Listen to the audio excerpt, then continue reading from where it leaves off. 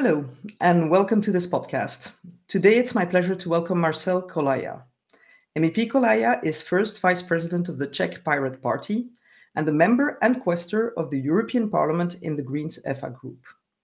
He is active in the Committee on the Internal Market and Consumer Protection, the Committee on Culture and Education, and the Special Committee on Artificial Intelligence, where he is known as a strong advocate for open technologies, freedom on the internet, independence of media, transparency, and a united Europe. Okay, MEP Kolaja, you know about your challenge, telling us how to fix an element included or omitted in the Media Freedom Act. Thank you very much for the invitation. The Media Freedom Act, from my perspective, is a long time coming legislation. Many member states, or some member states at least, are falling or have been falling in the press freedom index, such as Greece, Poland, or Hungary. So that proves that we really have a problem in the European Union, and we should do something about this. There's a lot of provisions that I really welcome. The provisions on market concentration, for instance. We could also see in the Central and Eastern Europe, where a company called PPF acquired multiple TV stations from CME in the Czech Republic, Slovakia, Slovenia, Bulgaria, and it could have been only investigated from the economic perspective, which for media is not sufficient. The Media Freedom Act should change that. But where I am worried is the Article 17, which introduces rules considering moderation of media content on very large online platforms. And I'm really surprised that the European Commission did not actually provide any justification for this measure. Otherwise, everything else is pretty much very well justified in the impact assessment, but this part has not been.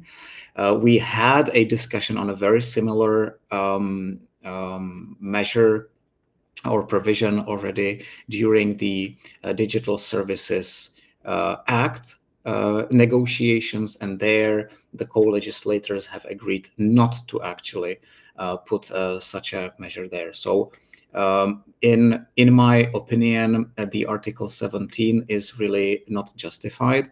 And where the problem lies in the fact that the platforms would basically have to uphold the content from media. So basically, media would get some beneficial treatment. That is problematic, for instance, from the perspective of disinformation, because if disinformation sites self-declare themselves as media, then it would be very difficult to take their content down. We have seen from co-legislators even attempts that I find completely scary to change the wording and even make such obligation for platform stricter, even for content which is not in compliance with terms and conditions.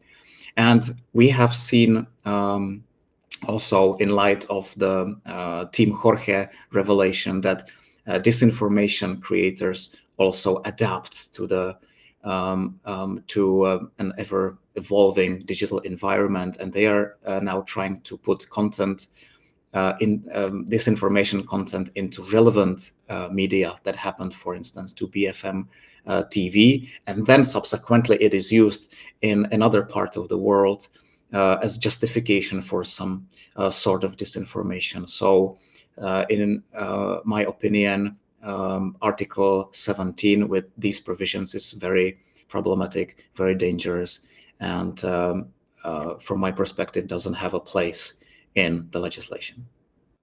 Thank you, MEP Kolaja. I think that's a very strong message, and as you point out, the fact that self-declaration is the motor, the engine behind Article 17 creates a loophole, obviously, for bad actors to self-declare.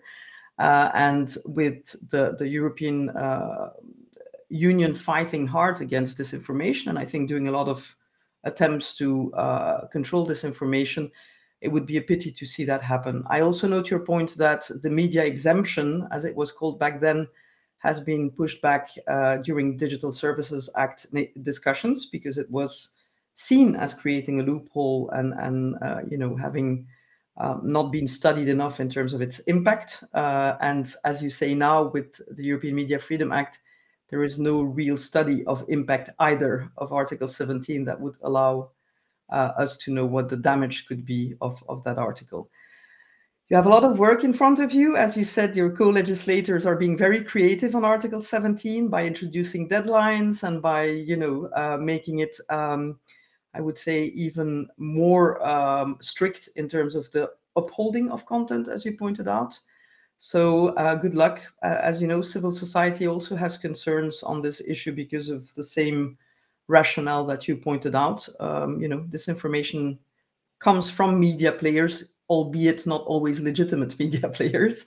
So the fight has just started. But on a positive note, and to close this podcast, it is true that the European Media Freedom Act is really needed, and we hope that something constructive and positive will come out for media freedom in Europe. Thank you so much for your time. Thank you for the invitation.